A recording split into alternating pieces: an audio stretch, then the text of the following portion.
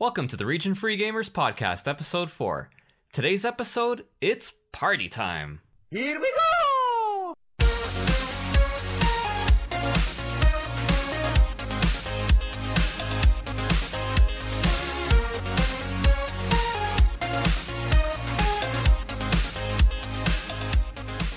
Hello everybody, welcome back to the Region Free Gamers Podcast, the podcast that is fluent in gaming. And for this episode, appropriately enough, the party episode, we have 3/4 of the crew all in one place. So we have to the right of me, Paul. My name's Paul. I like video games. And Ozzy. Please refer to me as Lucky Ozzy from now on. And then with us in our hearts, if not in our souls, all the way in Helsinki, is Masa. Hey yo! And so I think for this episode, what we wanted to do is just have like a little rundown of maybe like what we think are party games and some of our favorites throughout the years. So I did want to establish, obviously, as we always do, a few ground rules. But obviously, before that, let's talk about a little bit about what we've been playing currently. So Paul, do you want to start us off? Sure, yeah. I've got a couple I can get into. In preparation for the Ni no Kuni 2, for the sequel to the original, I tore through the original in about 3 months. A tidy 3 months. And Tidy, eh? Yeah, tidy. Dude, best game I've ever played that has a character speaking in a Welsh accent. It's awesome. I know, it's great. There's a part in that game where two of the Welsh fairies, they have like a comedy routine. Oh, yeah? And it is actually genuinely funny. It's not like they tell a bunch of shitty jokes and you laugh because they sound funny, which is borderline racist. Could you be racist against Welsh people? Well, I guess so. let me put it... I don't want to get into this racial topic. You could be stereotypical. Let's just say that. No, that... The Region Free Gamers Podcast will not go into this topic. But yeah, dude, it was a pretty good game. If it had a better battle system, it would be like an all-time great RPG. But as it stood, the battle system was kind of frustrating at times, because you mainly control one character, and then you have your other two NPCs, and they just kind of do that thing in RPGs that drives us all crazy, where they just do whatever the fuck they want. And so, like, I'll equip them with one particular Pokemon that I want them to use, and I'll say, okay, Swain, use this Pokemon, and then Swain says, suck a dick, Paul, I'm gonna use this really crappy one, and then I lose my mind. But there's enough in the game that, kind of overcomes that frustration. Well, I played the game maybe for 20 hours, which for an RPG, it's kind of not even 1/3 into the way. Yeah. And I found it so charming. It was extremely beautiful in its Studio Ghibli aesthetic. And the story of Oliver losing his mother and wanting to bring back his mother somehow was very heartwarming and sad in some way. There's something that didn't click for me. One, the big thing that didn't click for me was the battle theme, which is probably one of the worst battle themes on any RPG that I can remember. Oh yeah, absolutely. And it sucks because the whole soundtrack was done by Joe Hisaishi, who is the Studio Ghibli composer. So and I think the soundtrack as a whole is great. I mean, the overworld theme is fantastic. I freaking love the overworld theme. But the other part of it is that the battle system is so just complex and unnecessarily so at times that every time I would stop playing the game for maybe a week, I would just forget what the hell it is that I needed to do and how it worked. So at one point I just gave up. But I am looking forward to Ni no Kuni 2. It's already released by the time that we're recording this, and I hear good things about it, and I mean, it still looks beautiful. So yeah. I will definitely play it at some point. Yeah, I gotta say, I actually also played Ni no Kuni for around 20 hours, and based on that, I would have to say that, like, Paul mentioned the whole Wales accent thing, and when it comes to my ranking of games with characters with the Wales accent, it would only be my number 2, because there's, like, in Xenoblade Chronicles 2, there's one, and it's not just a, like, some NPC, but, like, one of the main characters has a Wales accent, and she is freaking awesome. So, yeah, that's my number 2, and Ni no Kuni would be my number 2 in this ranking. I have never played Xenoblade Chronicles 2, and I can confidently say that you are 100% wrong. Mr. Drippy is one of the greatest characters ever. I will agree with Paul. But at least one thing has come out of this. Wales is representing, man. Oh, yeah, man. To all of our Welsh listeners, we're keeping an eye out for you. Yeah, represent. All right. So what have you been playing, Artie? So I finished Trails of Cold Steel 1. Hell yeah. After my man. 375,000 hours. And then, get ready for this, I started playing Trails of Cold Steel 2. I told you, man, like, that's what I said. Like, that's, like, exactly what I said. I was like, yeah, I mean, it's a slow burn, but, like, once you get to the end, you will be like, oh, goddamn, I just gotta start playing the second game, like, as soon as possible. Yeah. Well, and that's the thing is, like, I started playing the second game, and I'm like, I'm gonna get through this one, and then I'll be done. And then I realized there's a third game that hasn't been localized yet, and there's a fourth game that's going to be released this year. Yeah, exactly. So, the fourth game will be released locally or just in Japan?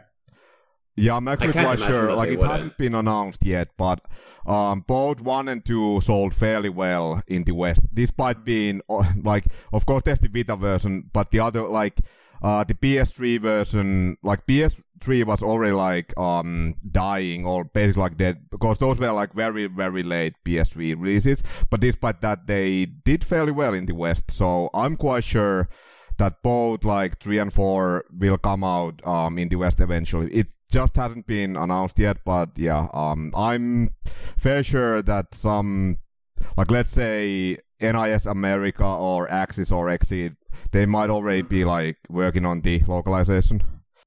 Yeah, that's what I hope, because at this point, I can't not know, you know what I mean? Like, I have to. Yeah. They're ready to invest I have to play it.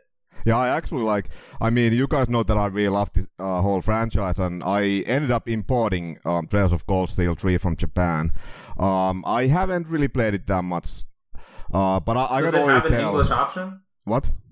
Does it have an English option? Like No, it doesn't. No.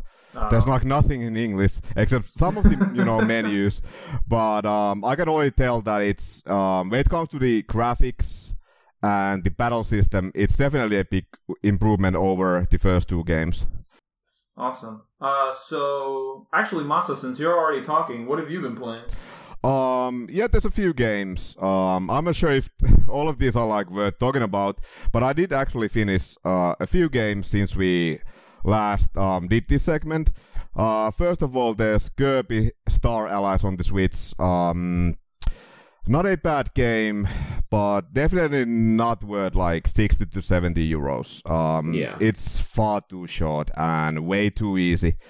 Like, I had a lot of fun playing that game. I played some of it with my girlfriend, and we had a blast. But then, when it ended, like, it took me around 5 hours to finish the game. And even my completion percentage was, like, around 70%. Like, I got, like, most of the, like, the secret stuff during my first playthrough. But when it ended, I was a bit like, oh, that's it? Okay, this was really cool, but yeah. But I have to say, the final boss fight is one of the best boss fights in the in like any Kirby game. But I would say I'm always constantly surprised at the amount of Kirby games that are being released. I think there have been like 4 over the last 2 years, maybe. Yeah, I remember there was a period that there were no Kirby games whatsoever. Yeah, but like I'm not surprised, since a lot of these. The 3DS got a couple of kind of like spin-off games, and then a lot of these main titles, they aren't like that long, so I can't really imagine that it takes, that much time to actually develop these games. Well, Kirby's in that weird position where it's a game that a lot of people love, but it's one of the more younger audience-oriented Nintendo games. And it's one of the more easy games in the Nintendo staples. So I'm not surprised that there's not a lot for you to do in Star Allies. Because I would imagine that this is more geared at a younger audience who would probably take a longer time in order to beat this. Yeah, agreed. They're not difficult games at all whatsoever. And there's nothing wrong with that. I mean, a 5-hour game that you enjoy and it's not going to make you throw your controller in frustration is perfectly reasonable. But, you know, when you're looking at the actual monetary value, how much you've spent, then that's where you kind of run into issues. Certainly. But I remember playing Kirby's Epic Yarn, and I played that game at a point that I was kind of jaded, and playing a game that was not difficult, that was charming, that had great music, it was just perfect at the moment, and so I fell in love with that. So I guess what I'm saying is that Kirby sometimes is the perfect antidote to a jaded, cynical 28-year-old. After you've played Dark Souls for 10 hours. After I played Dark Souls for like 2 weeks, which I was gonna talk about that, but but yeah, I gotta say, like the game that I finished right before Kirby was Yakuza Kiwami. So like the contrast between those two games, like holy shit. But I mean, but yeah, I gotta say, Star Allies was the perfect game to play after Kiwami, because Kiwami, holy shit, that game has some of the most, like the darkest, most fucked up plot twist that I've seen like in any game. Like there were moments when I was like just staring at the screen after like something really dramatic happened. I was like, man, I'm not sure if I can continue playing this anymore. Because it was like there's some really, really dark and fucked up shit in that game. But yeah, overall I would say Kiwami is definitely, it's not as good as Yakuza 0, which we talked about in an earlier episode. But I mean, it's understandable because, of course, Kiwami is a remake of the first Yakuza game from 2006. And the biggest thing about Kiwami is that, like, why it's not quite on the same level as, for example, 0 is that, like, the crazy side quest that we talked about earlier. Yeah, there's a lot of side quests here, but a lot of them are just like, okay, so, you know, go from point A to point B and beat up a bunch of bad guys, and that's it. Yeah. Like, there's nothing really crazy and wacky happening. There's a few decent side quests, but yeah, that was definitely a letdown after playing 0. But other than that, it's a 12-year-old game at this point. Yeah, exactly. That's the problem. And I'm really looking forward to Kiwami 2, which releases this year. It's just recently been announced for the West. So that should be fun. I'm looking forward to it. Yeah, coming out in August. And what's special about Kiwami 2 is that, unlike Kiwami 1, like Kiwami 1 is still using the same engine, like the older Yakuza engine, that you have seen in like games like, I think, Yakuza 5, maybe 4, and then 0. But Kiwami 2 actually has the new Dragon engine that we will first see in Yakuza 6, which is launching in 10 days. April 17th. So, and I've heard that since Kiwami 2 is the latest game in the series, like, it actually runs a lot better and has like much more improved gameplay, even compared to like Yakuza 6. Well, let me talk a little bit about what I have been playing. I was going to talk about Bloodborne because that's what's just driven a stake through my soul over the last, I would say, month. So I don't know if I really want to spend all the time talking about my defeats and occasional glories. I don't mind listening about your defeats. There's that, but saw quite a few last night. Yeah, but there were quite a few, which we will talk about very shortly. You are quite a sadist. Yes. I am a masochist. I am a glutton for punishment. But no, so I instead will talk about what we played last night, which doesn't quite fall into the party game mold, but it made me realize how awesome it really was. And Paul and I had a little mini tournament with Soul Calibur 2. And I had played Soul Calibur 2 on the Xbox way back when it released, and I liked it, but I thought that I preferred the earlier versions, the predecessors. But last night, when I picked it up after not having played it for over a decade, certainly, it just really dawned on me how deep and intuitive this game really is. And Paul and I just kind of started really just getting more accustomed to the mechanics and getting more comfortable with it. And as Paul mentioned, there is no half-quarter circle moves or anything. Everything just makes sense. If you want to swing low, you press down on the like, and it goes for a low attack. And it's very easy to get into, and as the adage goes, difficult to master. And so before you knew it, Paul and I had 33 or 34 matches. Yeah. And it was funny because at first I started just dominating with Raphael because he has a very strong high-low attack with a very long reach, which is kind of unavoidable or indefensible. And Paul, little by little, with Nightmare, started getting the hang of it, and he just started adapting. And eventually, we got to a level where we were both kind of equally matched, and so that made it for a very thrilling game session. And at the end, I was sweating, so it was extremely fun, extremely stress-inducing at some points because Paul had a very good mechanism for getting me out of the ring. And so he would back me into a corner, and I would be like, no, and I would die. And then I would feast on his panic and just knock him right out. It's fantastic. So all I'm trying to say is that Soul Calibur, I think after last night, I've kind of reassessed my opinion of it, and I actually really look forward to playing it again. Hopefully with Paul and Arnie, since they're here for the weekend. So yeah, that's what I've been playing lately. But yeah, hold up. So now that you guys, had that mini tournament, you forgot to mention who is now the official Region 3 gamer Soul Calibur 2 champion. Oh, undetermined. Oh. we're gonna have to go at it again tonight, and then we can determine that I'm the champion. Yeah, I would say it ended in a draw. I think it ended in a draw because at first, as I said, I won 9 matches, and around match 5, Paul said, if I don't win by 10 matches, I'm just dropping this. And so match 9, he actually beat me, and that's when things started getting a little bit more even balanced. And it's funny because I started trying different characters, but eventually I just settled back on Raphael, and I really focused on getting really good at it. And Paul knew almost all the attacks that I was kind of relying upon, so I was then forced to adapt. So it made for a very interesting dynamic that I honestly think that it made it very fun. So I haven't played Arnie yet, so I'm pretty sure that he's a ringer in all this. I know, right? He was just sitting there watching us, learning, absorbing. You guys are fools.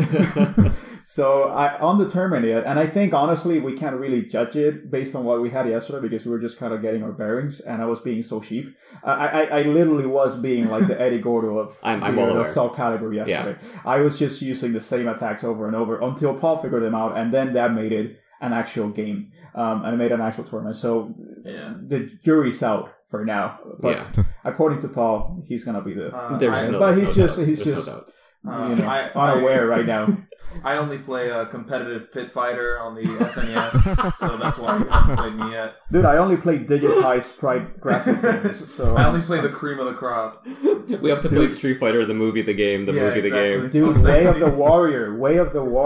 That's what we need to play. Naughty Dog's gem. Oh, the 3DO system seller. Yeah. Oh my god. I just got this, Nintendo needs to release a game called Way of the Wario.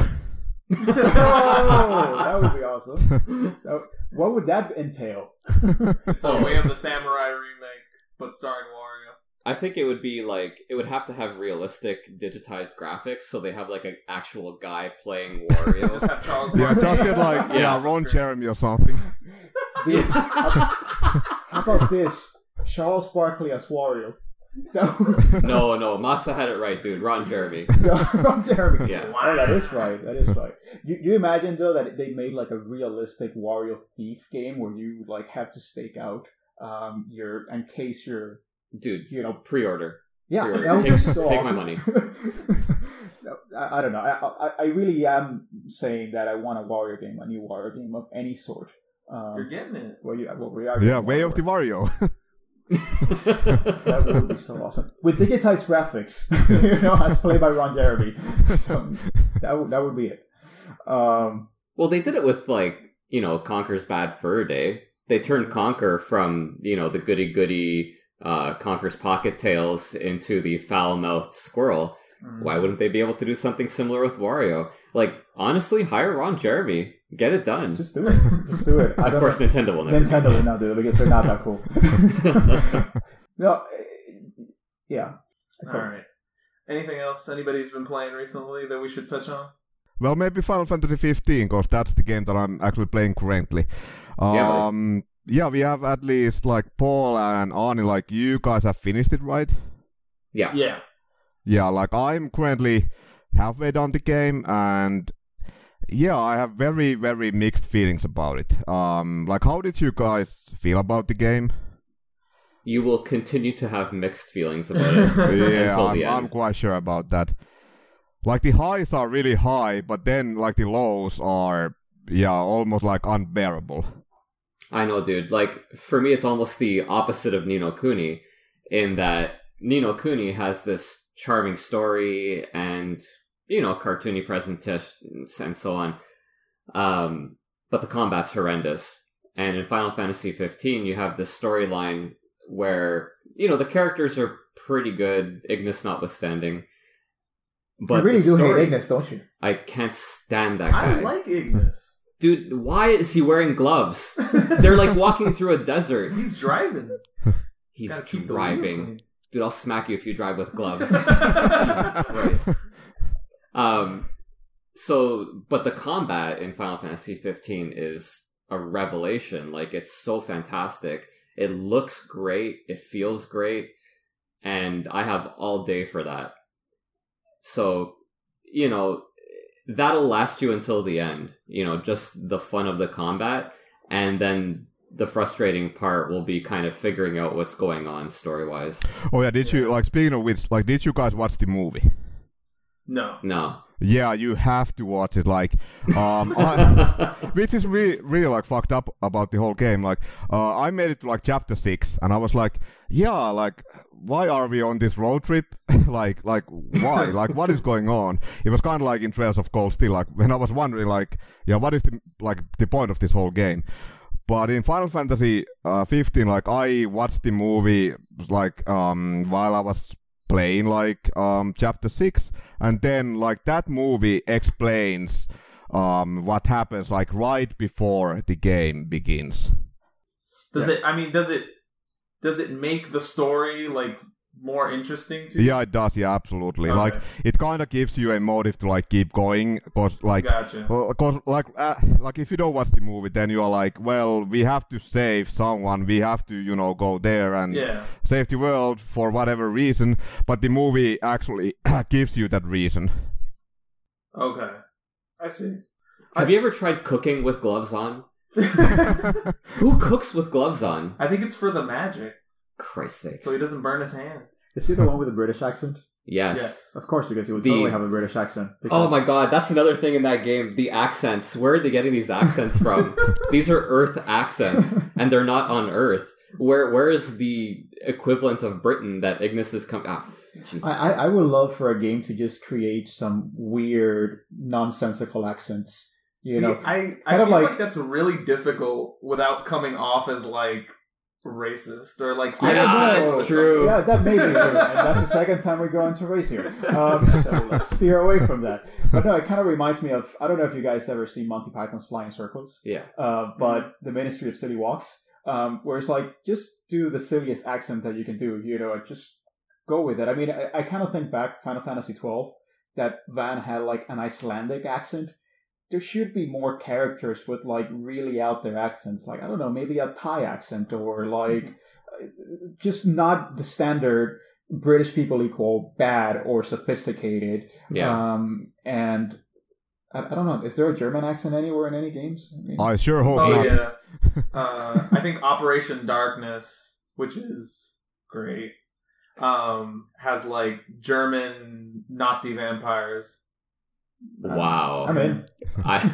You couldn't have done a better job selling me in 5 words or less. But no, so to answer your question, Masa, for me at least, it was, like Paul said, it's like, Final Fantasy is the characters, the story, the goofiness, like, the fun stuff it lets you do, and the combat. The side quests are terrible. Agreed. A lot of the, like, the secondary characters, like, the people who aren't your main party are not relevant and, like, not interesting. But the core group of, like, the 4 guys is, like, at least for me, was worth following to the end of this adventure. Ozzy, you won't believe this. Ignis is the smart character, and he wears glasses. That's pretty surprising, honestly. I know, I've never seen anything like it. But yeah, I think, like, once I finish the game, we should probably, like, do a micro episode about it. Yeah. Because, yeah, I mean, there's a lot to talk about that game. No, there definitely is, and I promise if we do that, I won't complain about Ignis the whole time. So guys, maybe since you guys are here in New York, I know that both you, Paul, and you, Arnie, have had a little bit of a haul in your game pickups over the last week or so. Can you maybe talk a little bit more about those? I can't wait to tell Masa that I got Etrian Mystery Dungeon. Congrats. Or should I say, my condolences?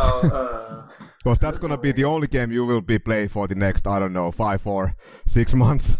I can't wait to tell you all about it. Constantly. No, I picked up that, and I picked up Sakura Wars for the PS2, which I've never seen out in the wild. And frankly, until like a couple months ago, I didn't even know it existed.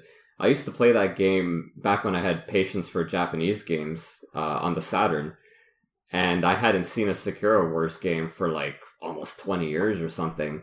So I saw that one at the store. It was reasonably priced, and yeah, now I have it. Yeah, I actually have the Wii version of that, and it's a very, very unique game. Okay, yes. So first of all, I know that this is gonna sound like I'm describing Fire Emblem when I say that it's a strategy JRPG with like dating the sim elements. Oh yeah, I can't wait. Yeah, but it's made like a visual novel, and the way you boost the characters are through like all these conversations and stuff. So like, I believe that you don't really even get XP from the actual fights, and the emphasis is definitely more on the visual novel parts. But it's a very, very fun and unique game. Yeah, I'm pretty hyped about it. I'll probably play it, I don't know, maybe later this year or something. It's not even very long. It's like, I don't know, maybe 15 hours. Ooh. Okay, well, maybe it'll move up in the rotation then. Yeah. Sure. And also worth noting, picked up Raiden, or Raiden, however you want to pronounce it, Raiden Fighters for the Xbox 360. Arnie happened to find another copy of it, and he's like, here you go. And I said, thank you very much, sir. Oh yeah, speaking of which, like, Arnie, would you like to tell us the story about that game, like, and the struggle of getting it? Oh my, Jesus Christ. It's like, and I feel like I'm the only person this ever happens to, but I'm sure I'm not, where I find a game at GameStop, always at GameStop, and it's like a game I've been looking for forever, it's cheap, I find the case and manual, I'm like, this is great. So I go up to the counter, and without fail, 5 out of 6 times, the person is like, we don't have this. It's like, and it's usually that game that you're really seeking. And so, it's like, but it amazes me, like, I'm holding a case and manual for a game. How do you have this, but you don't have the game? Yeah, but it's usually the opposite. Like, they have the game, but not the case and the manual. And what our listeners can't somewhere see, at like another GameStop, there's somebody like with a game and no case and manual. And what our listeners can't see is Arnie pantomiming the stupid look on the GameStop employee's face as they do not have this game. Oh, it's gold. It's amazing. Like you finally managed to hit gold. I did. I had to get a copy transferred from a second GameStop that did not have the case and manual. And I was able to get a complete copy. Nice. But it was a nightmare.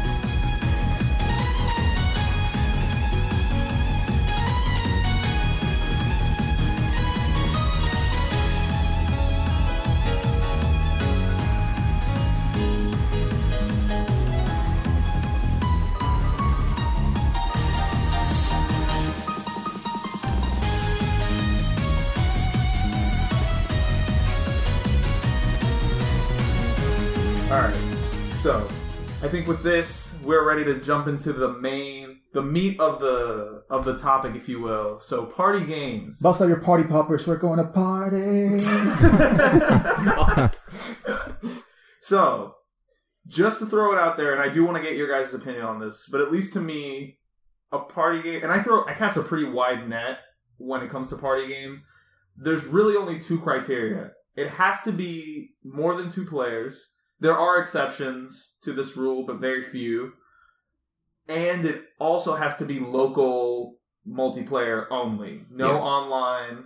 I made an exception to LAN when it comes to like PC games.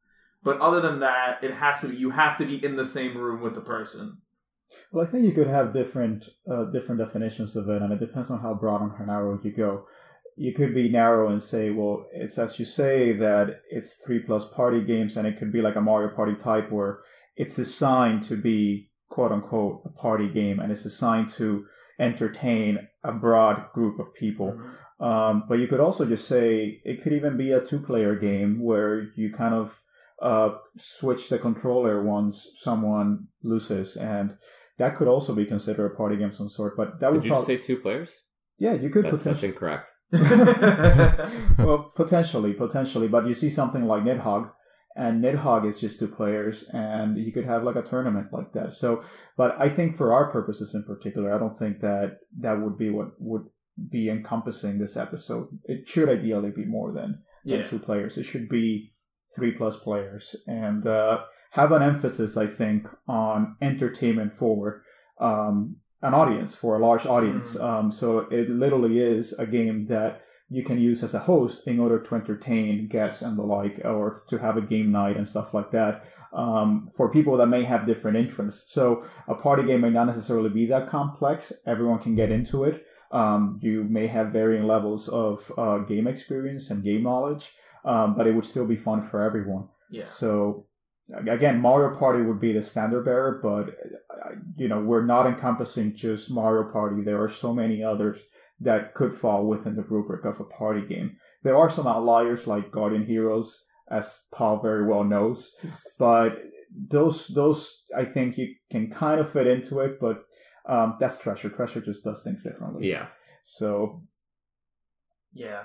But is that like an agreeable it's a good starting point. Forward? We'll have heated arguments. I mean, once we start bringing up the games, we're gonna like go to war with each other and bust out the big guns. Well, I think the most important thing is that like being able to play with a large group of people is like something that I think people have always wanted to do. I don't think it's like something that emerged when like systems started coming with 4 controller ports. I don't think Nintendo was like the sort of vanguard for like, hey, get all your friends together and like play. I think people have been trying to do that since like the early arcade days, Yeah. You'd get your friends together, you'd huddle over a machine, and you'd sort of take turns playing. But eventually, arcade cabinets started including like more than 2-player options. Gauntlet is probably the earliest I can think of. Definitely the earliest I can think of. Yeah, there's probably like earlier machines, but that's the one that I think sort of solidified the idea of like 4-player cooperative arcade play. I saw Quartet is like another early example of that. It's like a side-scrolling shooter. But I think, at least that I remember most fondly, the like 90s were the like dawn of a lot of these games, like TMNT, which that was like late 80s, right? Maybe. Yeah. The Simpsons arcade, the X-Men arcade, like all these arcade machines really like solidified the idea in your mind of you can go to the arcade with 3 or 4 of your friends and you can all play together. And it's like I think it's, at least for me, is what identifies, like that's how I identify the arcade experience, as like something communal, not one person in front of a machine necessarily. But I also feel, and again, this is where we're going to start digressing, that a party game inherently, it's meant to be played at a house or in a domestic setting and not out in the public. Yeah. Because in the public, it's just a social, I guess it's arbitrary, but it just makes more sense that a party will take place within the confines of a house or even like an event or something like that. Whereas an arcade is more just what I would call just more standard multiplayer. Yeah. So I don't know. I guess it sounds arbitrary, but it makes sense in my head. I had to come up with a more conceptualized explanation for this. I think my justification is like I see this more as the seed of like scratching that itch for people that made them eventually be like, I want this in my house. Well, look, dude, I mean, it's the reason for the existence of anticipation on the NES. I mean, that's kind of the hallmark of party games, and Nintendo trying to capture that zeitgeist of people wanting to play party games at home. Well, and also, I mean, you had birthday parties at Chuck E. Cheese, like that's a party if I've ever seen one. Yes, you did have birthday parties. Strong argument. That's a good argument. But then again, we're just that's such a broad net that we're throwing out there, if that's the case. But no, I mean, I think generally, yes, you do need. There is that itch, as you say, of trying to play games with various people, and we're so used to games being kind of a solitary experience that you can kind of forget that games were really meant to be, one, something for kids to be entertained and the like, and two, something for everyone to just kind of share in this experience. And they're kind of a logical evolution of like Monopoly or Life or any of these other board games that you tend to see and which people used to use in order to entertain themselves and host a game night. And I think video games actually try to get into that market. I don't think that successfully, to be perfectly honest, except maybe late 90s, early 2000s, where there was just kind of a peak of the party game. I still think people will play Monopoly or whatever other variation of party games there are out there. But I think they position themselves as an evolution of that form of game, which is also why I think it's more of a domestic setting. I mean, you're not going to play Monopoly at Chuck E. Cheese. Maybe you do. Maybe there are weird people that go to Chuck E. Cheese to play Monopoly. The coolest kids at Chuck E. Cheese. So maybe there are. But yeah, I mean, I think they've always tried to reach that kind of goal of having a game that's accessible to everyone and that everyone can enjoy and partake in. Yeah. I think that, just quickly moving through some of the early attempts, I think the earliest I can think of like more than 2 players on a home console is probably the NES Satellite. Paul, I would ask you if the Master System had any games that were more than 2 player that you can think of. Not that I'm aware of. Okay. No. And I mean, the NES, as far as I can tell, the Satellite wasn't even like hugely supported. No. Games like Super Off-Road, Super Spike V-Ball, Play Action Football, like the classics we all remember playing for hours on end as children. The problem with something like the Satellite when we were kids is that we were kids. We couldn't just go out and buy it. It's kind of hard to convince your parents to go out and buy a peripheral, especially when your choice is peripheral or game. Yeah. You know what I mean? Like if I'm going to the game store and I have a choice between Dracula's Curse and an NES Satellite, come on. And especially since games were so much more expensive at the time. Yeah. And so this really, buying a peripheral, you really needed to justify it. And if there are really not enough games to make that purchase worthwhile, then why even consider it, to be honest? Yeah. But there are some NES games. I mean, I know that Technos did a lot of like multiplayer-oriented games and the like. And one of those, Paul, maybe you can talk about. Well, Super Spike V... Here's the thing about Super Spike V-Ball, is that I played the crap out of it as a kid. Never 4 players, though. Yeah. Right? Because nobody I knew had a satellite. We were just buying games. But with that said, if I had an opportunity to play Super Spike V-Ball today with 4 players, it'd be great. That game's aged really well. And also notable for being the only game I successfully played with a Power Glove. What? I know, right? I thought that was impossible. Well, I just kind of like... You have this Power Glove. It looks so cool. And then there's the commercial with the guy playing Punch-Out. And so I was pretty determined to make it work for at least one game. And it did. Because like you kind of... I think like you curl your finger or something and it creates a turbo. Oh. And turbo in Super Spike V-Ball is basically cheating. So, yeah. So it was worth it at the time because that was the only turbo controller that I had. Gotcha. So in order to cheat a Super Spike V-Ball, I would use it for the turbo, but then curse at the horrible actual movement control. Well, if we want to dig a little bit further, though, the NES also gave us Itadaki Street, which was many decades later translated as Fortune Street and localized as Fortune Street. Now, I have never played the NES version of Itadaki Street. It's actually made by Yuhi Horii, who is of Dragon Quest fame. And it actually started as a minigame in Dragon Quest, and then there was demand to make this into a full-blown game.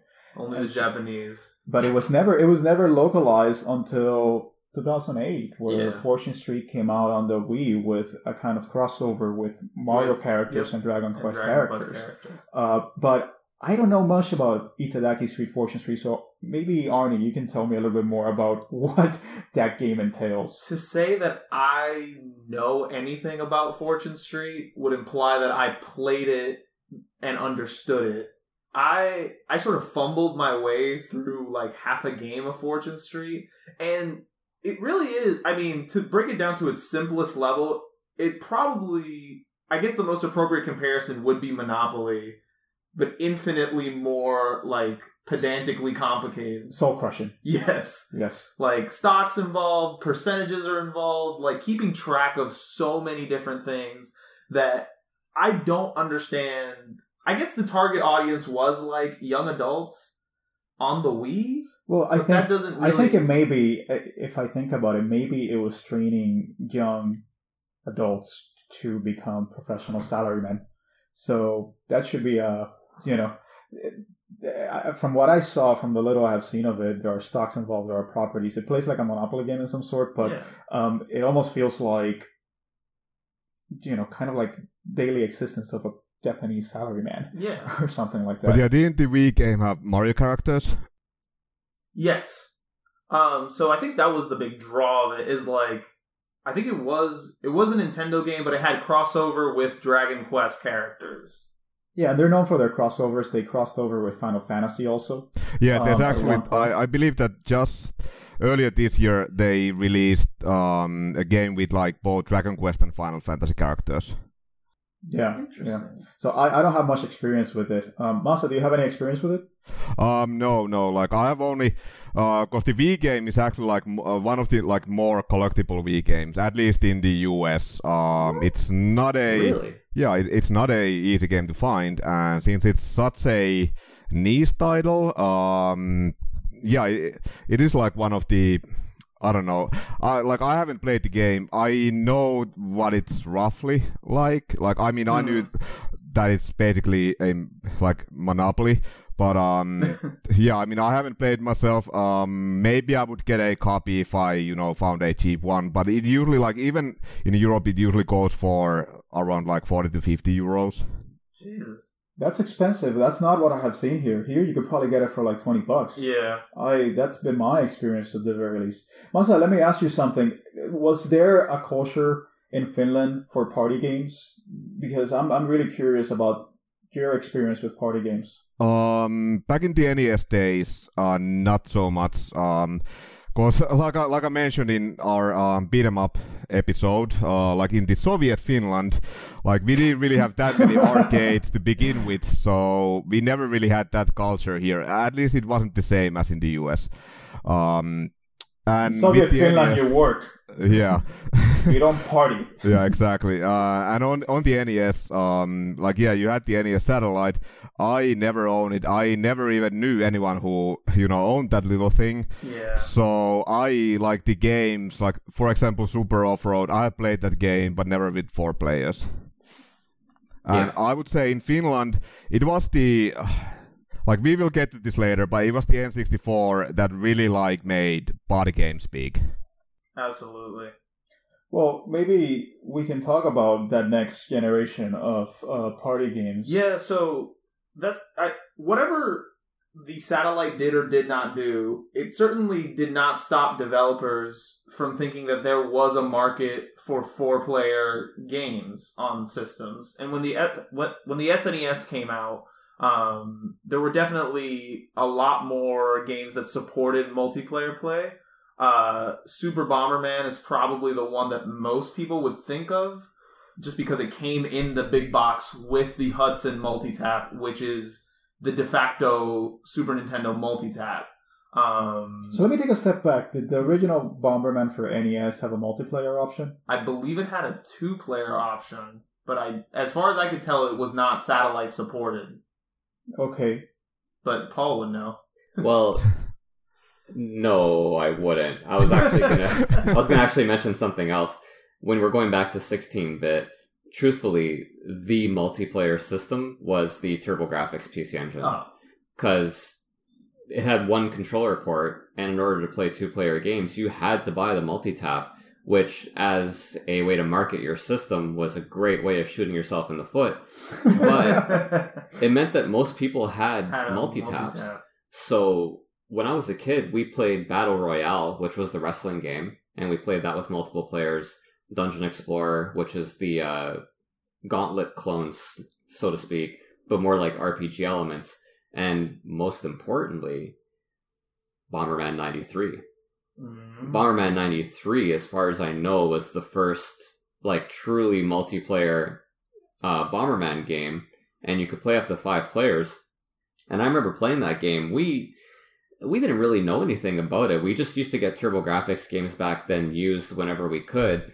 Bomberman 93 cost $10 or whatever. And we brought it home, and it was a revelation. We'd never played anything like it. There were 4 of us playing, and we put hours and hours and hours into that game, coming up with lingo for it, with strategies, and unbelievable. Well, I feel like Bomberman now has become, since the 90s, synonymous with party games. 100%.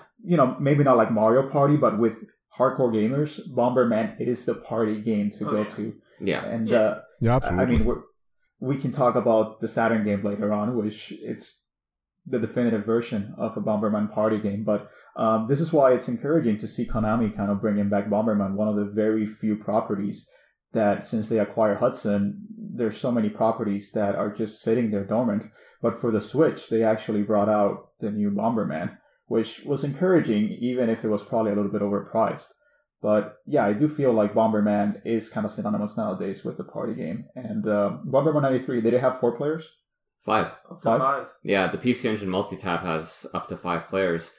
And I think, geez man, any multiplayer game for the PC Engine was either 2 or 5.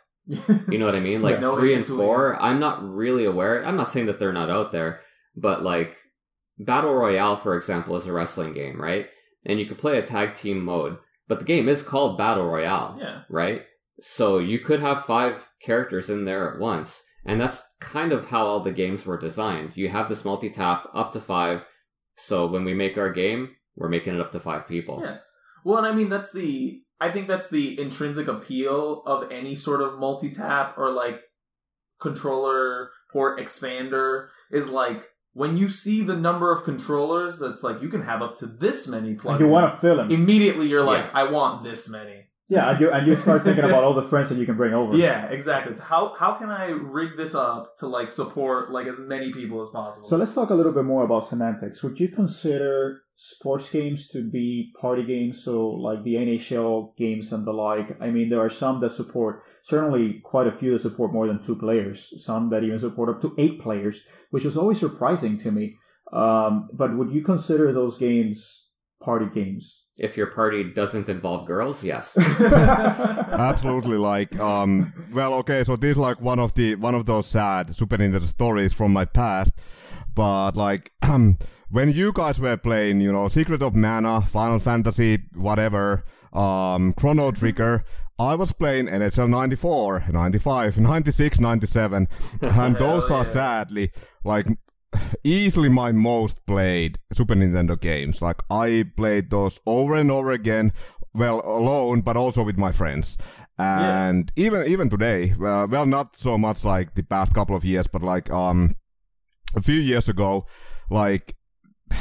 the NHL, whatever was the latest game, was our ultimate party game, because okay, this is gonna sound sad again, but like a bunch of like single guys gathering around every fucking Friday, having beers and playing NHL over and over and over again every fucking weekend. And we were, sometimes we were playing like on the same team, sometimes playing against each other, but yeah, that was the party game for us. Yeah, I think that sports games definitely qualify.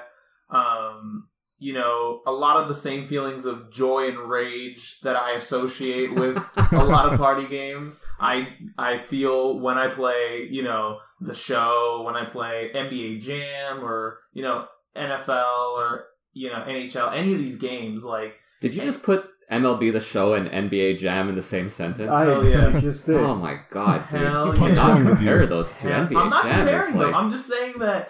That's like polar opposites, really. They allow you to have that same sense of, like, just frenetic energy, like, enjoyment of other people's company. Well, I think also sports games lend themselves very well to a large number of players because you have large teams. Yep. So I think when I was growing up, one of the appeals to having a multi-tap was, okay, well, someone can be the right fielder, someone can be the pitcher, someone can be the batter. And they're like, and yes, I am bringing up baseball, Paul.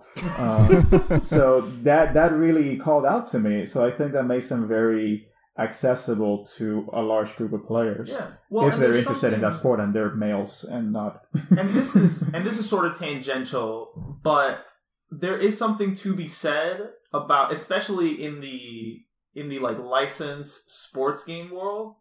I'm much more invested in a sports team that I like and I follow than I am in playing as Waluigi in like Mario Party. I agree. You know what I mean? Like you would rather play as Michael Jordan than Waluigi. Absolutely. That's totally true. So what other games from the 16-bit era that you guys recall that you remember as being what we would call a party game? I think Bomberman is the standout for me. While not a party game, I would want to shout out Secret of Mana. Yeah. Because the idea of, let alone 2 people, but 3 people sitting around and playing a full-fledged action RPG, I mean, to this day, I still think that's super interesting, and like, I'd like to see that again. But back in the Super Nintendo age, that would have blown my fucking mind. Yeah.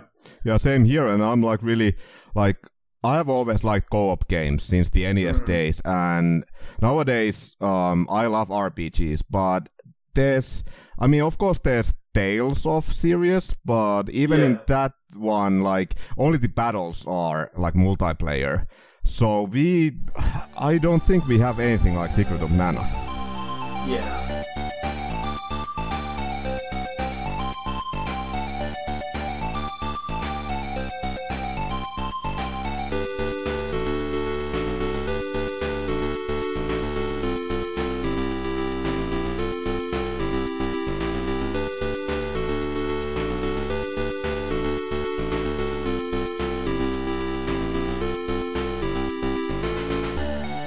So Masa, tell me about the Nintendo 64 era for you, because I think we can move on, because this is kind of the peak of the party game. This is really what the gist of our attention will be on. So it seems like Finland also had this peak. So tell us a little bit more about it. Okay, so the PS1, I would say that was the console of that era, but at least in Finland, like, N64 was still huge, and a lot of my friends had the console, and of course, we would play all these, like, really classic, like, multiplayer games, like Diddy Kong Racing, Perfect Dark, Mario Kart 64, of course the Mario Party games as well, but the game was, of course, GoldenEye. Of course. And, okay, so this is once again one of those like old memories, which is you will either find this like really cool or really sad. But there was this one summer, it was me and 3 or 4 friends of mine, and we were like around 14, 15, and none of us had summer jobs. So what we would do, like, we would play GoldenEye every single day that summer. Like, from morning until like evening, and that was the entire summer. Nothing but GoldenEye. You have my seal of approval. Dude, do you know how many of our 10 listeners are nodding along with you right now? Yeah, exactly, yeah. No, but I do feel, I mean, maybe you want to take this on, but the Nintendo 64 was really the console, I think, by virtue of the fact that it had 4 ports. Oh, yeah. Out the box. That really made such a massive difference. And there's also another element of it. It was not only the 4 ports, but also the fact that the games were so much more expensive. And so the games that you had, you needed to kind of justify the purchase. Mm-hmm. And so usually people had more than one controller.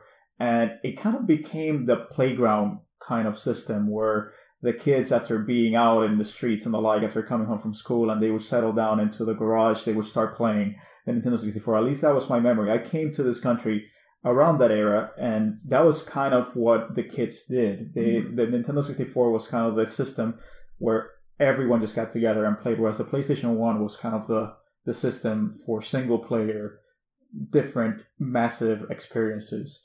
But the Nintendo 64 has endured because of that multiplayer focus, really, and I would say it's the definitive multiplayer system. Absolutely. What did you say, Arnie? Absolutely. It's like they took Paul's advice, and instead of doing one controller port like the TurboGrafx, they took that multi-tap and just crammed it in there, and we're like, here you go. Oh, by the way, can we just say how awesome it is that you don't need ports anymore in systems? Yeah. Can we just admit that that's a great advance in technology? But yeah, I mean, I you would be surprised to not find a Nintendo 64 in a dorm or a frat house in the United States. For a brief time, when I was studying for the bar, I had to live in this house because my lease ran out. And it was with a bunch of undergrad students. And, dude, every night, the focus of it, and this was very recent, it was the Nintendo 64. They may not know anything about video games. They may not care about video games. They may have lapsed and not have played an actual video game to completion for over 2 decades. Yeah. But they're still going to play the shit out of Smash Brothers. Well, they're still going to play the shit out of Mario Kart. Yeah. And that's another thing. The Nintendo 64, great system for both genders. Everyone, female, male, loves the Nintendo 64. Yeah, good point. They can play it. I know just as many women that play Mario Kart as I know men that play Mario Kart. It's a system, it's an egalitarian system in many ways.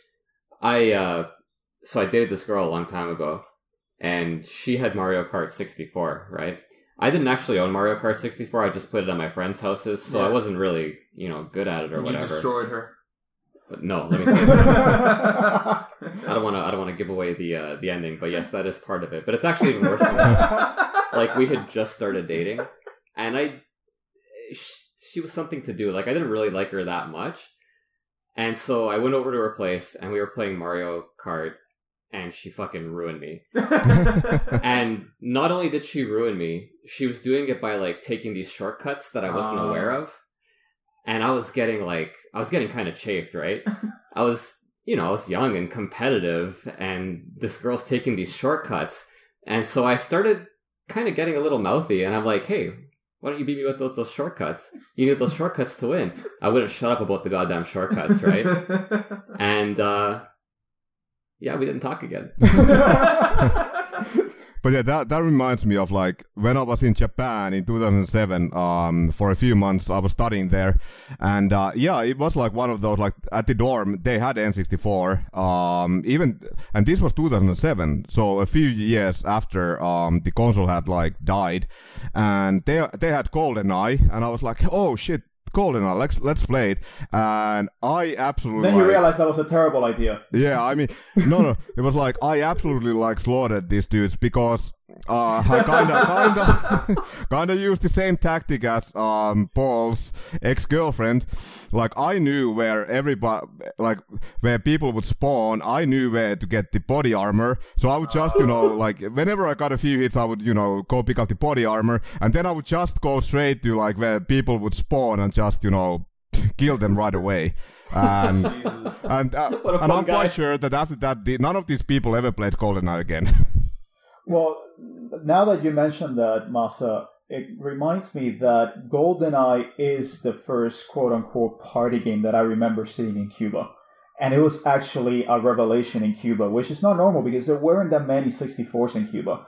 And the GoldenEye, it was like in everyone's mouth. Every kid wanted to play that game. And it was just everyone huddled around the kid that had it, and everyone would go to that house. Even if they didn't know the kid. It was like, look, dude, I'm showing up at your place, and we're holding a competition, and you're going to take it. So that's the actual, now that I remember, it jogged my memory that GoldenEye was the first game I remember kind of seeing in Cuba where people had 4 players around the table just kind of going at it. So this is how you know that the Nintendo 64 is like probably one of the definitive party systems ever. Is like, you ask people like, what Nintendo 64 games do you remember playing? And within the first 2 to 3 games, they're going to say GoldenEye, Perfect Dark, Mario Kart, like a game that's 4-player that they remember playing with their friends. Yeah, and also shout out to the fact that there are almost no surviving controller joysticks for the Nintendo 64. Because of this era. All of them Mario are Party. Just... Yes, Mario Party. So maybe this is a good time to bring up Mario Party. You guys want to talk about it? Is ever a good time to bring up Mario the good old tug of war. Oh my god, like that's the mini game that killed both your hands and your controllers. Like, I mean, I had so many blisters and so many broken controllers from like that mini game alone. Yeah, that was the mini game, I believe, that people complained about, and Nintendo would let you mail out for a N64 glove that they would send you so you could play it without blistering your hand. Yeah, to prevent the stigmata. Yeah, exactly. No, I mean, Mario Party, I mean, it's kind of a variation of, I wouldn't even say Monopoly, but it's kind of a board game. Yeah. And it adapts that board game and then throws like 100 minigames into it. And we're now up to 10, right, Masa, maybe? Yeah, there's 10, there's 10 like home console games and a few portable games. Yep. Yeah, and so you kind of roll the dice. There are 4 players.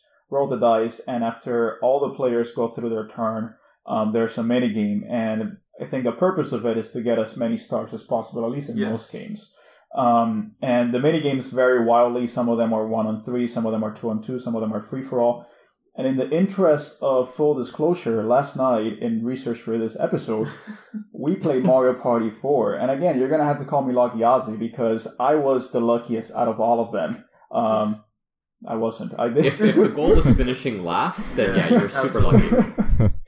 But they're very interesting games. I think that they lend themselves well to a party because they kind of follow the same format as a board game. Yeah. And so it's intuitive for people. And just kind of figuring out each minigame and what it is that you have to really do in them, it kind of presents a challenge into itself. And there's always that one player that just gets screwed. And there's always that one player that gets very lucky. I mean, and there's always a CPU player, if you're unfortunately playing with a CPU player, Donkey Kong, that just, is cheap, and you think it's impossible for the CPU to be that cheap. Yep. No, the Mario Party AI is, like, devious. Like, it acts stupid and somehow still wins. Well, it's incredible. Like, has the perfect strategy. It's like playing against Forrest Gump. Well, there isn't a sweet spot because, as you said, Artie, if you put it on easy, then they're just going to be completely drooling. Yep. But if you put it on medium, okay, maybe they will take some decisions that you wouldn't have taken. Yeah. But for the most part, they would just be like ringers, and they would just be doing everything they're supposed to be doing. And when you have 3 human players that are trying to figure out what the heck they're doing, and a CPU player that already knows, that presents an inherent disadvantage. And also the fact if you play with bonus stars, then, even if they didn't do well, they're still gonna come out on top. Bonus stars, in my mind, just negate the whole point of everything that preceded it. Especially when you play a shorter game, because people don't get as many stars. Yeah. But I will say that Mario Party really made me understand what schadenfreude is. Joy at other people's misery is the core essence, I think. Just say it, my misery. Dude, after 1 hour, Ozzy's face, I've never seen such bitterness. It was despair. It was just abject despair. Oh my god, it was I don't know how a party game made me so depressed. It was terrible. But hot take here. Mario Party games are not good games. It's just good that you get to play them with a lot of people. And I think the fact that all the clone games like Crash Bash, Sonic Shuffle, Rayman Arena, they're not good games, I think kind of shows that the biggest reason why Mario Party endures is because, one, it's Mario, and two, because you're playing with people, and there's so much variation. And just by virtue of that, you have so much that can happen in a given game that just presents a lot of opportunity for enjoyment. But Paul, you were saying last night, a lot of Mario Party is just putting your controller down and waiting for everyone else to do their thing. Yeah, there was definitely a lot of, like, just putting my controller down and waiting. Which is okay, because, again, we're hanging out with other people, right? If this was, like, me at home putting my controller down and waiting, well, even that's not bad, because that's Persona 5. Yeah. Or Metal Gear Solid. Yeah, I mean, they're... but that's apples and oranges, right? The bottom line is, I agree with you, Mario Party, not such a great game, and we're probably going to play it again right after this. Oh, absolutely. Certainly. Yeah. But you know what's the beautiful thing about like Mario Party? Like, of course it has these mini games that are skill based. Like you can, if you know how they work, you can easily beat like your newbie friends. But then there's the element of luck, like in many board games. And I think that's, like, we have been playing Mario Party 10 a little bit. And it's, like, for example, like, I'm good at some mini games, but it doesn't mean that I'm gonna win every time. Because there's the element of luck involved. And I think that makes the game fun for everybody except for Ozzy, of course. But and here's the thing, like, nobody's gonna play a Mario Party game for dozens and dozens of hours. Especially like nowadays, like, since there's still no online play, like you might play like every once in a while, but you are never gonna get like really good at these mini games anyways. And then there's still like the whole element of luck involved. Well, let me tell you, I mean, with the Switch, this is Nintendo's perfect opportunity to bring back a great Mario Party game. Yeah, and that's sorry for interrupting, but like that's what I wanted to say. Like, for the longest time, like we mentioned that nowadays people, when it comes to party games, it's something that you do at someone's, home or their house. But the Switch has the potential to change that. Like now with the Switch, like us, for example, mine's Arnie, who still doesn't have a Switch, but we could go to a nearby bar and play a party game on the Switch together. Like we wouldn't have to be at like Ozzy's place, for example. Yeah, I can give you my example. I was down in Miami where my family is, and I had my Switch with me because now I carry my Switch everywhere. And my brother's wife saw the Switch and she was like, "Oh, you have a Switch?" And I said, "Yes, and I have Overcooked." And oh my god, she just like dropped everything and it's like, let's play Overcooked right now. And the fact that we could play Overcooked without setting anything up in a TV screen or the like, I mean, it really unlocks the potential of gaming, and it really could unlock the potential for party games. So the only thing you need for a great party is to bring your Switch. Yeah. Which is probably the best Nintendo advertisement that we've ever done. I mean, exactly. See, they tried to tell us in those commercials where like these hipsters brought their like Switch to the rooftop party or whatever. Couldn't stop laughing. And I was like, this is such bullshit. And now it's like, but now it's the reality. Like, this is the world we live in now. If you guys didn't realize, we're Switch true believers. We're like, and Arnie just needs to step into the light. We're like, one day you'll just be sitting at like somebody's party and somebody will bring out a Switch and be like, hey, here we go. It's playtime. I know. And then I'll be like one of those good-looking people on the commercial. Yeah. Where I am now.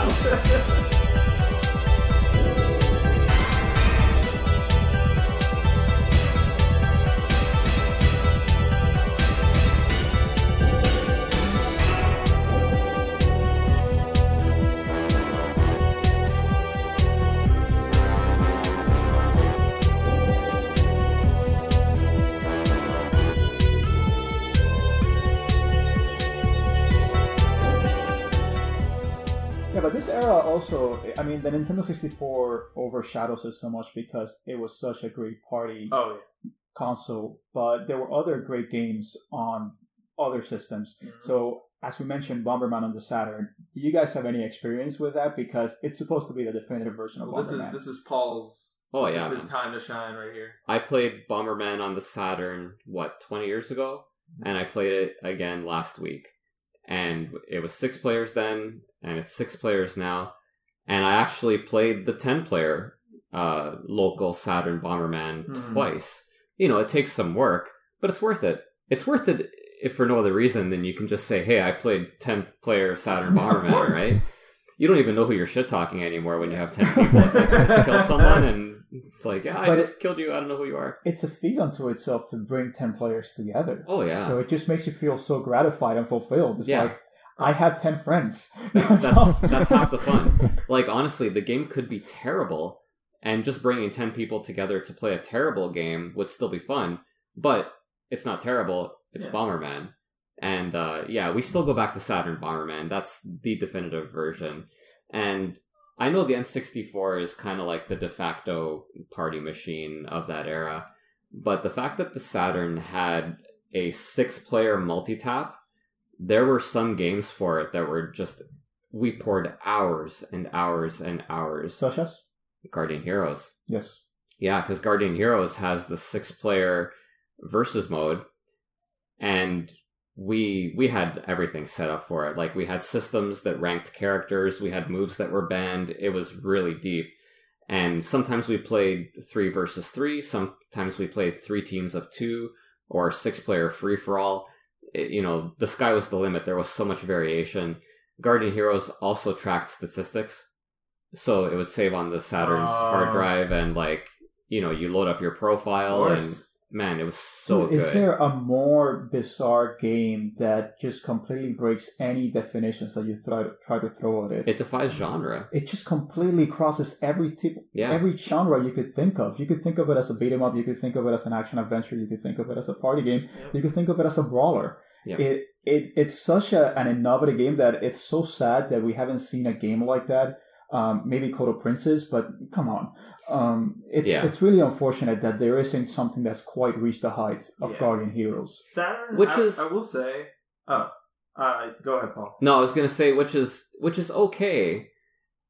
Maybe not. I was gonna say it's okay because we still have Guardian Heroes. But you need to find a Saturn. You need to find a multi-tap and to draw in new Listen, players. I didn't see a Saturn in the flesh until maybe 3 years ago. That's how uncommon they really are.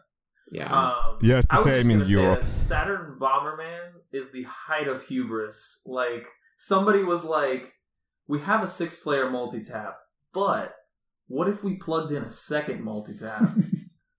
And that person worked on Saturn Bomberman. Can we say that that was an early LAN party?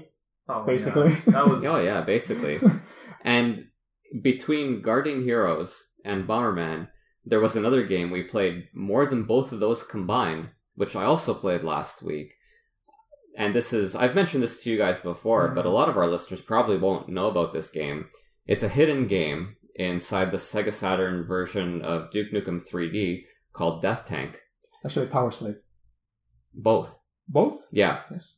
I said Duke Nukem. Okay, so let's rewind a little bit. Originally, it was in Power Slave. And it was Death Tank, and then they had Death Tank Sway in Duke Nukem 3D. And those games are incredible. I just played it last week, and we were shouting at the screen and yelling at each other, and it's not even an exaggeration. And what do you do? What's the point? If you've played Scorched Earth, it's very similar to that. The best way I can describe it without putting people to sleep is to call it a real-time Worms. So in Worms, you have time to set up your shot, you have to, pick up your weapon, and so on and so forth. In Death Tank, it all happens in real time. Okay. The graphics are horrible. Your tank is like a little square, and that's part of the charm. Dude, it's probably a game that they put together in a weeknight where they were really drunk, and they were like, freak it, let's just put it in there. I read an interview with the creator. I can't remember his name, unfortunately, but anybody can look it up if they want. And that was basically it. They were working on ports of FPS games for the Sega Saturn.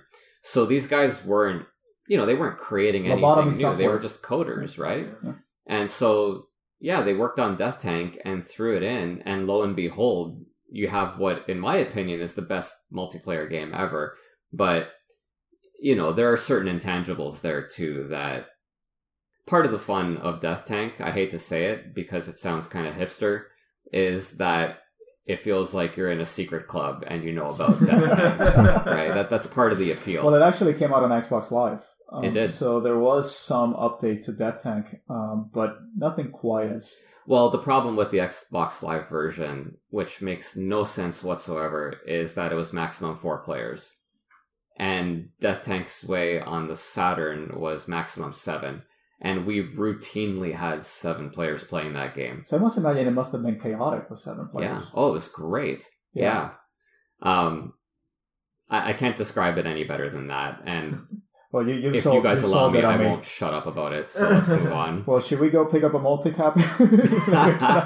I mean, I think the only other big game that we really need to hit on as far as sort of big party games, I would say, is Twisted Metal. It's like the PS1 sort of... It's a genre unto itself, I think, is what it did. The vehicular combat genre really proliferated in this era with Twisted Metal, and there was another one called Rogue Trip and Vigilante 8 and the like, which was also on the Nintendo 64. I can also say that this was the era of four-player split screen. Yeah. And screen hacking was a thing back in the day. That wasn't the case with Twisted Metal, but at least it was for games like GoldenEye. I never took to vehicular combat games. I always found them fairly boring, but I know that there are a bunch of people that absolutely love them. And Twisted Metal 2 being the halcyon and idyllic representation of the vehicular combat game. And also, shout out, Gauntlet Legends on the PS1 and the Dreamcast. Fantastic game to play with a couple of friends. Someone plays the dwarf, someone plays the mage. It's just, I put in so many hours into that game that I really think that it's one of the perennial great party games. Bringing it full circle. Yeah. Gauntlet Arcade all the way to Gauntlet Home. And it's funny because after the Nintendo 64 with the 4 ports, controller ports, we went on to the 32-bit era. And the 32-bit era, all consoles except for the PlayStation 2 had 4 ports. So you had the Xbox, you had the GameCube, and you had the Dreamcast. The Dreamcast had great party games, namely Power Stone. Yep. So maybe you guys can tell me a little bit more about your experience with Power Stone, because I think that's one of the greatest party games of all time. I'll go first, as I have 0 experience with Power Stone. So that's my contribution. Well, Masa, have you played Power Stone? Yeah, I actually own the Dreamcast version, which I have played a few times, but then, actually the version that I played more is the arcade version, which is really surprising since I've been talking about, not really, going to the arcades back in the day, but there's actually a arcade in my hometown, and they have Power Stone, and, I've been to that place a few times, and that's one of our go-to games, and it's definitely one of the most unique fighting games that I've ever played. Yeah, I didn't even realize there was an arcade version of Power Stone. Me neither. That sounds amazing. I didn't realize that. Well, that's amazing. There's an arcade game that I have played, but you guys haven't. What is this? Well, Paul, is do you this have any the opposite day or something? Yeah, exactly. Well, the only thing about Power Stone is that I actually played it before it came out stateside. And Paul, you're such a hipster today. What the hell's going on? I don't know what's going on. Is it being in New York? Yeah, it's rubbing off on me along with the smell of tea. No, I played it at an anime convention. There was a video game tournament, and I made it to the finals, and that's where they kind of unveiled in the Wizards Super Mario 3 fashion this game that nobody had played, Power Stone on the Dreamcast, and I won. And I was king of the nerds. Well, the Dreamcast also, we should mention, was kind of the advent of online party games, basically. And Shushu Rocket and all the Unreal games and the like, Quake and the like, which were the large-scale, FPSs and the like. And I would argue it's also where we can see the decline of the traditional party games, because the Dreamcast is really the console that introduced online gaming. It wasn't until the Xbox that there was really a popularization of online gaming. But the Dreamcast certainly, I mean, they kind of set the scene with Phantasy Star, with the NFL games, and the like. And I think that's really where we start seeing a kind of downshift in the traditional party games. It was a very short-lived peak in a way. This is, I mean, for how much we praise the N64 and like its focus on, 4 players, split screen, like party games. Party games were never, at least in my opinion, never like a major sort of genre unto themselves. Yeah, it's not something that you really crave to play on your own or anything. I mean, it sucks to play a party game. It's a nice option to have. What a depressing thing. Yeah, that's depressing. Can you imagine you have like 4 different controllers and you like switch controllers every single man. That would be extremely depressing. Yeah, I mean, when you really look back on this list, with the exception of Mario Kart and Smash, a lot of these games aren't really relevant anymore. They're not doing a whole lot. Force player split screen is no longer really a thing.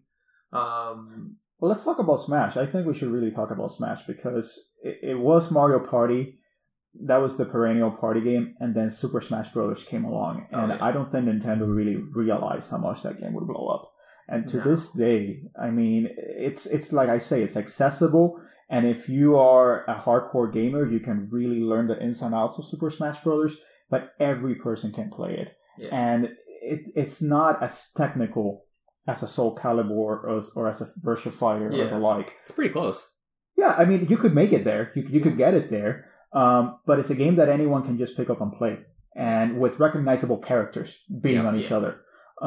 Which always reminds me of the commercial that came out back in 1999 where Pikachu and Mario start beating the crap out of each other. That's one of the perennial great commercials. Yeah, if Saturn Bomberman is the height of hubris, then Smash Brothers is the height of wish fulfillment. Like, Mario, Donkey Kong, Yoshi, Star Fox, all these amazing characters, and now it's like you can play as all of them and like beat the crap out of them. And eventually Solid Snake, so that the adults can join in too. Exactly. And now Bayonetta, and Pac-Man, like they've gone above and beyond to get all these crazy licenses.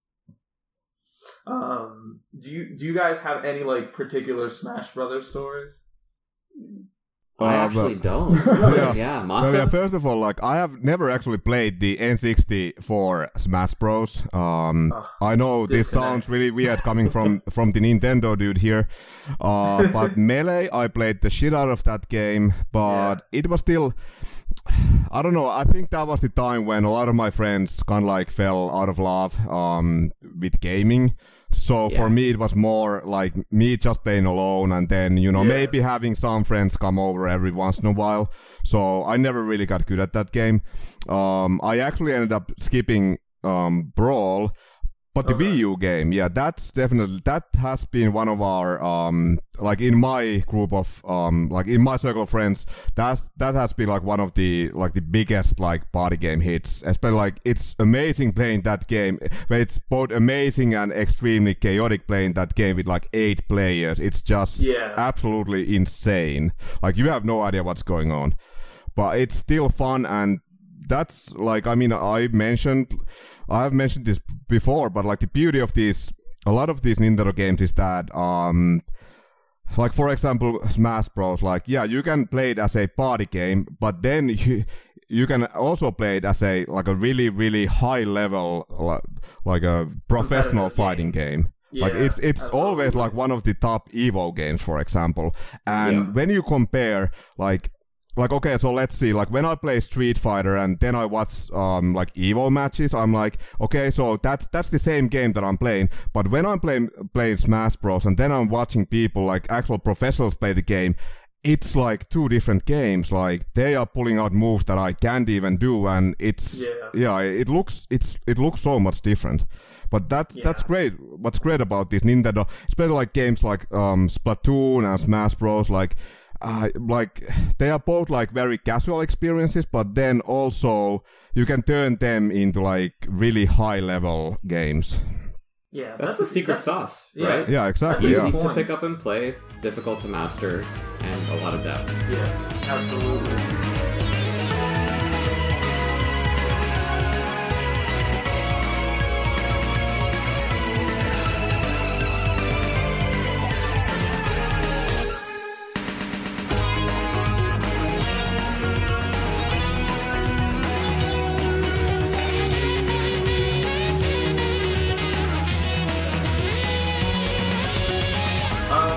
So I think, that's a good place to sort of wrap up this conversation on party games. I think Smash is probably the party game that most people sort of gravitate to now, especially if you have any sort of Nintendo console. Yeah, because Mario Party is kind of a non-entity nowadays. Yeah, Mario Party 10 came and went not around. Without any type of noise. Yeah, if you think about if they now announced Mario Party 11 for the Switch, there would be a few people who would be like, yay, but the hype surrounding the new Smash Bros game for the Switch, it's insane. All this, Twitter, Instagram, message boards, there's it's insane. All these people are speculating who's gonna join and what the gameplay will be like, and the hype surrounding that game is massive, and I mean that probably is the biggest fighting game franchise nowadays. But I do think that the party game is making a resurgence, and not in the traditional way that we think about it. I think that it's coming back in the way of local 4-player co-op or competitive gaming. So Overcooked is one of the more recent successes, and that one has just really done gangbusters. It's basically come out on every system under the sun. And as you said, Smash Brothers. Mario Kart is still freaking massive. Mario Kart is still... Any new Mario Kart, I mean, the fact that they could release Mario Kart on the Wii U, and it was a hit, and then they released the same game on the Switch, and it was an even greater hit, that shows you the power of Mario Kart. Anyone will always be down for some good old Mario Karting. And again, they're games that became ingrained into the mentality of gamers at a time where they were very susceptible, and it was just formative to their character and their personalities and their experiences. Yeah. So if there's someone that has a Mario Kart or a Mario, Super Smash Brothers, they're going to want to rekindle that experience. They're going to want to go back to those times where they spent a whole summer playing GoldenEye every single day. Yeah. No, I mean, especially during this time, I feel like there was also a surge in not necessarily party games, but FPSs really became the standard bearer for your come over with your friends, sit down and play a game together.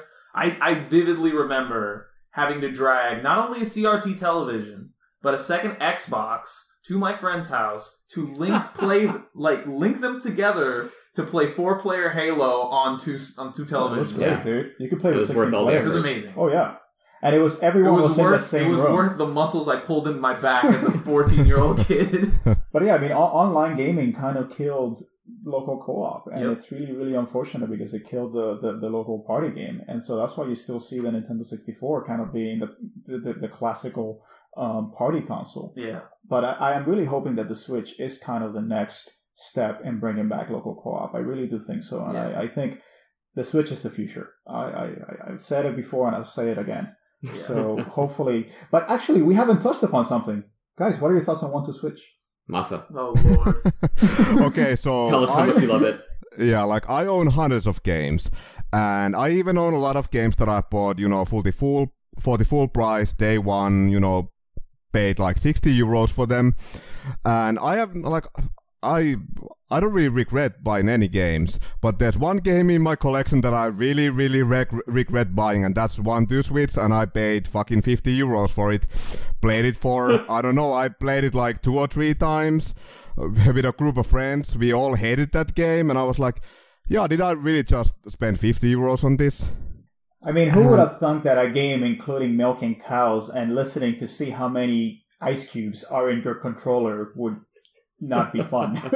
Sweet HD Rumble, man. HD Rumble. Yeah, and even that, okay, so yeah, the HD Rumble thing is really cool, actually. But then the novelty wears off, after 5 minutes, and then it's I never want to play this again. Just you wait until the Switch 2.0 where they have 4K Rumble. You imagine they come out with a brand new 1-2-Switch, and you're like, why did this happen? Nobody asked for this. Well, but yeah, I mean, there's a huge difference between like the Wii launch with Wii Sports, and like let's say you can take bowling, and that's like hours and hours of multiplayer fun. Yeah. But like I mean, 1-2 Switch is like maybe an hour of multiplayer fun for €50. Yeah. Wii Sports was definitely like, if there was like a best tech demo / pack-in game ever, it'd probably be no question. Wii Sports. Yeah, absolutely. Not since the original Super Mario Bros. Yeah, exactly. Look, best party game ever. It's senior home approved. If your nanny can play this, and have fun while she's at it, then that makes it the best party game of all time. We had a Wii at work at one of my old jobs, and it was like an office job. And my buddy and I, we'd take like 5-10 minutes. I'd kind of like look over into his cubicle, and we'd nod, and then run and get a quick game of Wii Tennis in, and then head back to our desks. There have been few things that have induced like a competitive fire in me like Wii Tennis. Oh, 100%. Yeah. I've never, I shouldn't say I've never. The amount of shit talking that went into Wii Tennis versus what was kind of deserved for a tennis game, very out of proportion. Yeah. Yeah. But I think this segues somewhat interestingly, since we're talking about, sort of how the party game has evolved. It's pretty clear that a lot of modern games have sort of done away with the local multiplayer. Local multiplayer doesn't seem to be a focus, really, now that there's such easy access to online gaming. Yeah. But I wanted to just throw the general question out to you guys. Do you think that there is a place for local multiplayer still? Do you think that it should come back? I think so. And you're seeing it now with virtual reality gaming. Some of them are actual like party games. Don't Stop Talking and Nobody Explodes. That's one of them. The Playroom VR, where all the 4 players participate. So yeah, I do think that there is a place for local party games. Paul? Yeah, 100%. In my home, there will always be a place for multiplayer gaming. Look, playing online with a bunch of 10-year-olds, I know that's like, the stereotypical thing, and it doesn't always happen. But it does, and I don't want to play with them. But listen to our podcast and subscribe, all you 10-year-olds, please. You guys are always welcome here. All right, Masa, what's your take? Absolutely, and I think it's a shame that nowadays, especially like, okay, so Nintendo is an exception because they have always been more about the local experiences compared to like multiplayer. But yeah, it's definitely a sad trend that, for example, just recently I got this game on the PS4 called Armello, and it's a digital role-playing strategy board game. Yeah, I mean, it's a board game. And it has multiplayer, but it's only online. And I'm like, why? Like, that makes no freaking sense that there's no local multiplayer. Especially since it's not even like, I understand if you have a game like let's say Call of Duty or something like that might just be like online only, but I mean, it's a board game. It should have local, multiplayer. 100%. Yeah. I think it's one of those situations where we didn't realize what we lost until it was gone. Yeah. Because, like, you have the N64 and you have the local party games, and that's great. That's, like, the height of fun for gaming. Then the advent of online game comes on, and it's way more convenient. Everybody's super excited about it, and they're not quite thinking about what we've lost, which is the human interaction. And hopefully we'll see a swing back towards that, people realizing, hey, maybe I do want to shit talk Ozzy in person instead of online and see the bitterness in his eyes. No, I mean, for me, I agree with all of you. Like, I definitely do think it should come back. I think it's one of the best aspects of gaming. But 90% of it for me is like, I want to look you in the eye as I talk copious amounts of shit to you. Yeah. And I want to not look you in the eye as I take it. Yeah, exactly. And I want to choose to ignore you as you, like, destroy me. And that's, that's the part of it that I miss the most. So I wanted to wrap up rapid fire like we usually do. Favorite party game of all time? I'm going to throw it to Paul first. For me, it's almost like 1 and 1A, right? The most amount of time that I've spent with party games was Guardian Heroes and Death Tank. We played way more Death Tank, and gosh, my favorite's Guardian Heroes, even though we still play way more Death Tank. It's got the treasure charm, right? So, all right. Ozzy. Crash Bash. Crash Bash. Crash Bash. No explanation. I know you said rapid fire, but like, I want to know what's going on here. No explanation. I was just a big fan of Crash back in the day. So just from a purely nostalgic standpoint. And I didn't have a Nintendo 64 until many, many years later. So you know what? I had to do with Crash Bash. It's Crash Bash, and I've never played it. Is it like a Mario Party style game? Like a Mario Party style game. Yeah. That was actually good? I loved it. Yeah. Define good. All right, Masa. GoldenEye, all day, every day. Oh, jeez. I should have seen that one coming. All right, so I guess that leaves me, and I would have to say, like the typical party game, it probably would be GoldenEye, with Halo, the original Halo being like the 1A to that. So I think that about wraps it up. I think we had a pretty decent discussion about this. Maybe there's still so many freaking party games we just did not have time to talk about. This is like tip of the iceberg. I know. But maybe we'll come back to it at some point. Maybe. So let's quickly go around and just let people know where they can find us. Masa. Okay, so yeah, you can find me on Instagram, and my Instagram handle is masacharvinen09. It's a bit like, okay, so here's the thing, like my last name is actually pronounced Järvinen, but I guess Jarvinen makes it a little bit easier for our listeners to find me. I never would have guessed, actually. I would have said Jarvinen. Okay, right, so... yeah. Oh, sorry. So yeah, Paul. You can find me on Instagram, Paul's Game Room, Paul's_Game Room. You can find me, Ozzy, at Shadow of the Collector, with periods in between all of those words.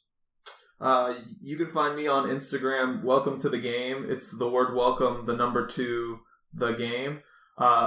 Please write us a review wherever you're listening to this. Even leave us a comment on our Instagrams. We also have a Region Free Gamers Instagram that you can comment on, ask us questions, interact with us. We love all that stuff. Tell your friends, tell your family. And just remember, guys, there ain't no party like a Mario Party, because the Mario Party does not stop until Donkey Kong whoops your ass. Thank you, guys. Have a good one.